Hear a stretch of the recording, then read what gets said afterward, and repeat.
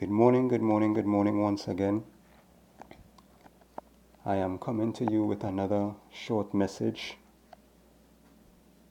And we're just going to start off with a word of prayer. Father God, I give you praise, thanks, honor, and glory. And I thank you for allowing us to see another day. I thank you for this opportunity, Lord God, to, share your word and the opportunity to positively impact the lives of the listeners. Your word declares that your word cannot return unto you void, but it must accomplish that which you have set out for it to accomplish. And so I pray that your will be done as this word goes forth, as the listener hears it. Your will be done in Jesus' name. Amen. The title of this short message is Persevering in the Midst of Persecution. I'll say the title again, Persevering in the Midst of Persecution. I saw a video last night of a church in Canada that was shut down for having service. And everything took place in the middle of the service. There was a court order, and the police came in to do their thing. They changed firstly they asked the members to leave. They gave the pastor time to close off the service, read his final scripture, and that kind of thing. And they were asked to leave, and leave in an orderly fashion and in a peaceful manner, which they did. And the locks on the church were changed. The police came with their own locksmith and everything, and after they removed the people from the church, they asked them to leave, and they left. And they were standing outside. They proceeded to change the locks on the church, on the building. And it was really, really sad. Really, really, really sad. Right? But the way that the pastor handled the situation was exemplary. To the point that it brought me to tears for two reasons. One, to see, even as the pastor mentioned it to his congregation, on the outside, right? And he said, it was sad to see where the country had come. And by the way, the country, it was Ontario, Canada, right? Ontario, Canada, this took place. And he said it was sad to see how far the country had fallen. And he said this is what happens when we, the church, the people of God, are not vigilant. And, and so it brought me to tears to see how they were treated. And secondly, the second thing that brought me to tears was to see the love of God emanating from this pastor. Even before they left, as he was doing his closing prayer in the service, he prayed for the very officers that were sent to put them out. He prayed for them. And the officers were standing in the church, right, waiting for him to finish. And he prayed for them. And even when they were on the outside, right, he preached to them. And he told them, the officers, because beside the officers that came in the church to remove them, there were officers on the outside, quite out by the main road. And of course, there were reporters there as well. And he prayed for them. And he had to shout because they were a little distance. And he said, stand up for right. He told them to stand up for right, even if you have to leave your job, quit your job, stand up for right. He told the reporters, report the right thing, do the right thing. Right? And he prayed for them on the outside as well. And he spoke to his members and he encouraged them. And it was really, really touching to see the love of God. And he said, we don't respond with hate. And even the person that was videotaping before they came out and after they came out, he said on 2 occasions, he said the police on the outside had actually blocked the roads. He said because like it seemed to him like they were expecting, like the police was expecting violence. And the narrator, the person that was videotaping everything said, "We are not a violent people." Right? He said it. We are not a violent people. And he said, it's like the police were expecting violence. They blocked off the roads. There was no incoming traffic because they blocked off the roads on every side. Right or wrong. But this pastor showed the love of God in a situation like this. In a situation that could have escalated. But it didn't. It did not. They were peaceful and they were prayerful. And so I want to talk about persevering. Excuse me. Persevering in the midst of persecution. And we know that all around the world things are taking place. Christians are being persecuted in many different ways. And I've come to learn and realize that there are different levels of persecution. And I basically categorize it in two.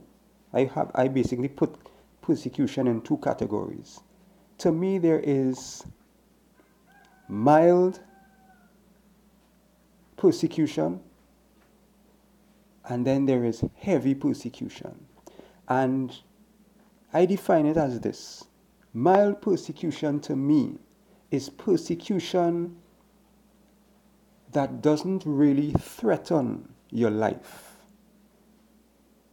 Yes, you might be hurt, you may lose your job or but your life is not threatened. And so I consider that mild persecution. And while it may not seem mild to some people what they are going through, if your life is not threatened, then that is not really, to me, heavy persecution. To me, heavy persecution is when your life is threatened. Is when you have to flee for your life. That is heavy persecution to me. And so that is how I categorize it. And there are people all over the world, there are Christians all over the world, going through all sorts of persecution. In their homes, on their jobs, in their communities, because of their stand for Jesus Christ. Excuse me. Because of their stand for Jesus Christ. And so I want to encourage every person listening, and before I continue, and before I probably forget, which I try my best not to, if you do not have a relationship with Jesus Christ, I want to extend an invitation to you to accept Him into your life. It's very quick, simple, and easy. Just say, Lord Jesus, I come to you a sinner. I repent of all of my sins. I ask of your mercy and your forgiveness. Come into my life. I give my all to you, my heart, my life, my all. Come into my life and change me and take up residence. In Jesus' name I pray. Amen. If you said that prayer genuinely from your heart, get a King James Version Bible. Begin to read and study the Word of God. And God will lead you and guide you and direct you from there. And welcome to the body of Christ, by the way. And so we're talking about persevering in the midst of persecution and how we respond in the midst of persecution can make a big difference. It can save souls, save lives and save souls, even in the midst of being persecuted. Because you see, some people don't realize that standing is a victory in itself. Standing up for the right thing, standing up for the gospel of Jesus Christ is a victory in itself. So sometimes when you think you're losing the battle, you're really winning the battle. You have already won the battle. We have the victory in Jesus' name. We have the victory, and we just have to stand on the word of God as we go through our situations and our circumstances. Regardless of what is said about us, towards us, regardless of what is done or what they may be trying to do, all we have to do as believers in Jesus Christ is stand on the word of God. And I'll give you one example. For somebody who may be the only believer in a household of maybe, let's say, more than 2 persons, let's put it like that, and you may be the only believer in the home, I'm going to tell you, the enemy is going to, and I heard it growing up, and I think it's only when I became an adult, or as I drew closer to adulthood, I began to realize and understand what I've been hearing in my younger years was really true. The devil always uses the people closest to you. That's why you have frenemies, as we say in Trinidad. That's why you have frenemies. Because the devil always uses the people closest to you. When you look at the people that have stabbed you in the back, that have betrayed you, a lot of the times it's not strangers. Because it has to be somebody close to you, a family member, a close friend, a good co-worker or something. It's always somebody close to you. When you hear about betrayal,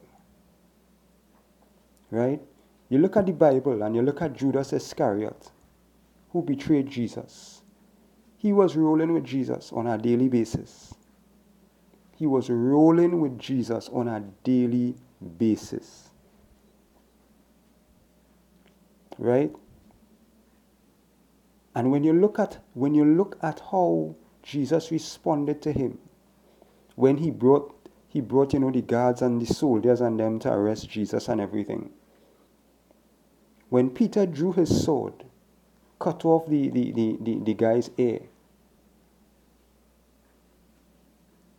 and Jesus spoke to Peter, and basically was telling him to cool, relax, no violence. And it says that he healed the man's ear. And if I'm not mistaken, that may have been the last miracle that Jesus did, and the last healing that Jesus did before he went to the cross. When he healed this guy's ear that Peter had cut off because, they came to arrest Jesus and everything. And look at how Judas betrayed Jesus. He betrayed him with a kiss.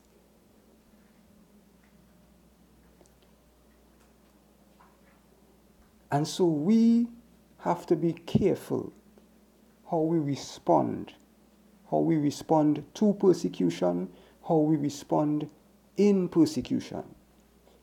We must always show the love of God. And yes, I understand that you're basically under pressure, but it's about standing up for God.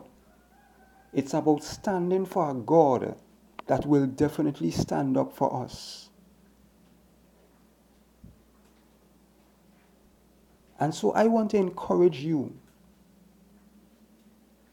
You might be going through your own persecution. It might be mild, it might be heavy. I want to encourage you. If you did not answer the call just now to accept Jesus Christ, you need to do so quickly. If you are already a believer of Jesus Christ, I want to encourage you to keep the faith, to hold on. God will not leave you. He said it in His word. He will never leave us nor forsake us. He will be with us when? Till the very end. And we also must stick with God till the very end. Persevere in the midst of persecution, in the midst of what they're saying about you, in the midst of what they're trying to do, in the midst of betrayal. The Bible says, love your enemies, and I am telling you, it is not easy to do. I'm not going to fool you. I'm not going to sugarcoat anything. It is not easy to love your enemies. It is not. Many times I ask God, Lord, how did you do it? How did you do it? It is not easy. Some people only love those that love them. But we are called, as children of God, to love our enemies. And this is what this pastor did as he was praying for the very officers that was shutting them down, as he was praying for the very officers that came into their service to shut them down. He prayed for their souls, and we must pray. The Bible says that God does not delight in the death of the wicked. He does not delight in the death of the wicked, and we ought not to delight in the death of the wicked either, regardless of what they may have done to us, regardless of what they might be doing to us. We must be so filled with the presence of God and with the love of God that it must show. And this is the time. This is the time where our faith is tested, in situations, in times of persecution. This is where the character of Christ comes out for everyone to see. And so we must really, really hold on to the word and let the character of Christ come forth. Let people see the Jesus in us in the midst of persecution. You know, I'll tell you this. There is a book that I read. He came to set the captives free. That's one as well. But Prepare for War.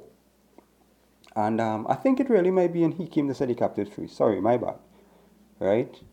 Both books were written by Dr. Rebecca Brown. So the first one is He Came to Set the Captives Free. The second one is Prepare for War. Some of you may be familiar with it, some of you may not.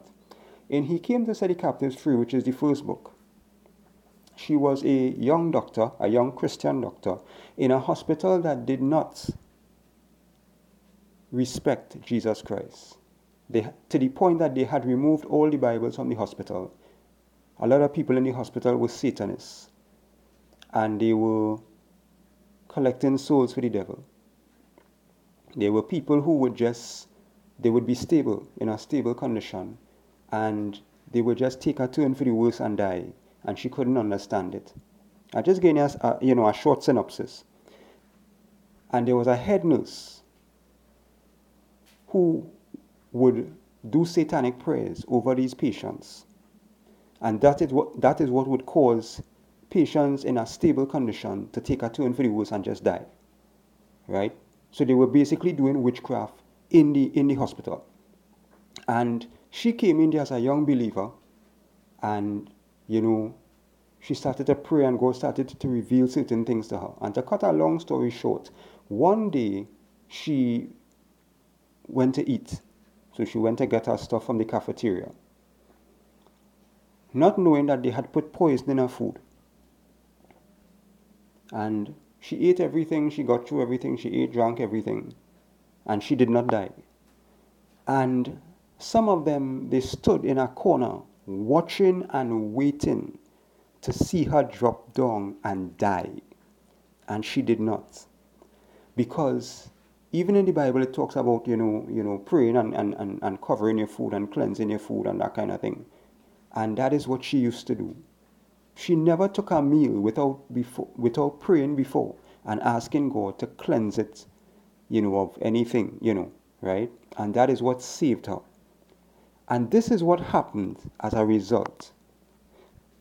When some of the people saw, they knew that there was poison in the food. They had put poison in the food to try to kill her. And they saw that she didn't drop down and die. They came to her and they asked, because they wanted to know, they realized that there was a power greater than the satanic power that they had. And they wanted to know what it was. And they came to her and they told her. That is how she found out that there was poison in the food, because they came and they told her that they had put poison in the food.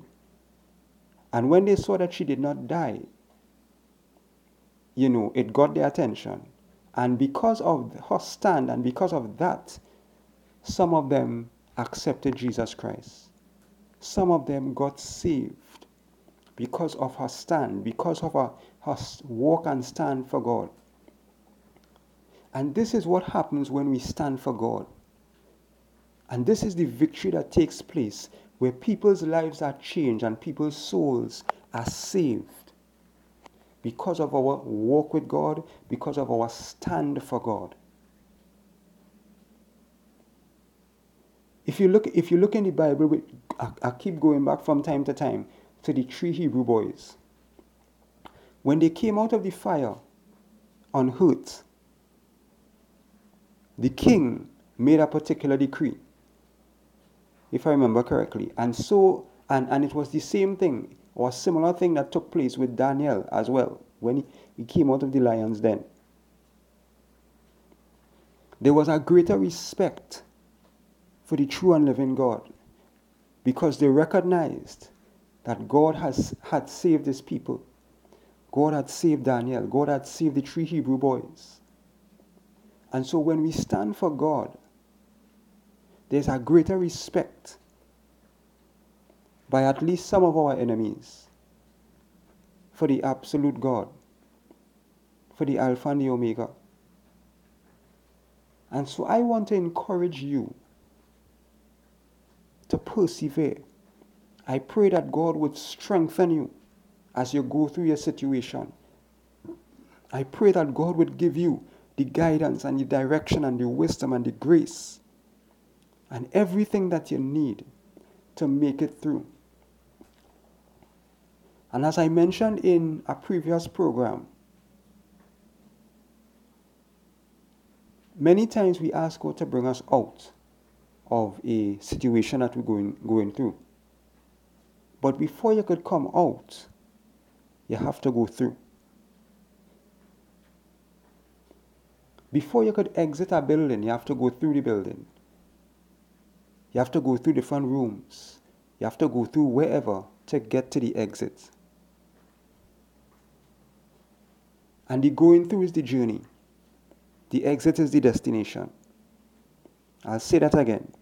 The going through is the journey, and the exit is the destination. So right now you're in your situation. You're on your journey. You're on your way out of your situation. How long it takes you to get out of your situation is dependent on us. It is dependent on how fast we learn what God wants us to learn, because life is a learning experience. And the longer we stay in a situation, oftentimes it means that is either we have not learned what God is trying to teach us, or there are other things that we still have to learn in this particular situation that we have not learned as yet. And so I pray that as you go through whatever you are going through today, that you would not lose hope, that you would not become hopeless, that you would not become depressed, because depression is what leads to suicide. And there is so much that God wants to do in your life. There is so much. Whatever He may have already done in your life, there is so much more. Every day, that God allows us to see, it means that He is not finished with us yet. It means that there is more, for us to do. And so I want to encourage you to hold on to Jesus, no matter what you see, no matter what you hear, no matter what you experience. Hold on to Jesus, because there is nothing and no one else that you can hold on to. He is the only one that will not disappoint you. He is the only one that will not betray you. He is the only one that will not slander your name, that will not embarrass you. He is love. He is love.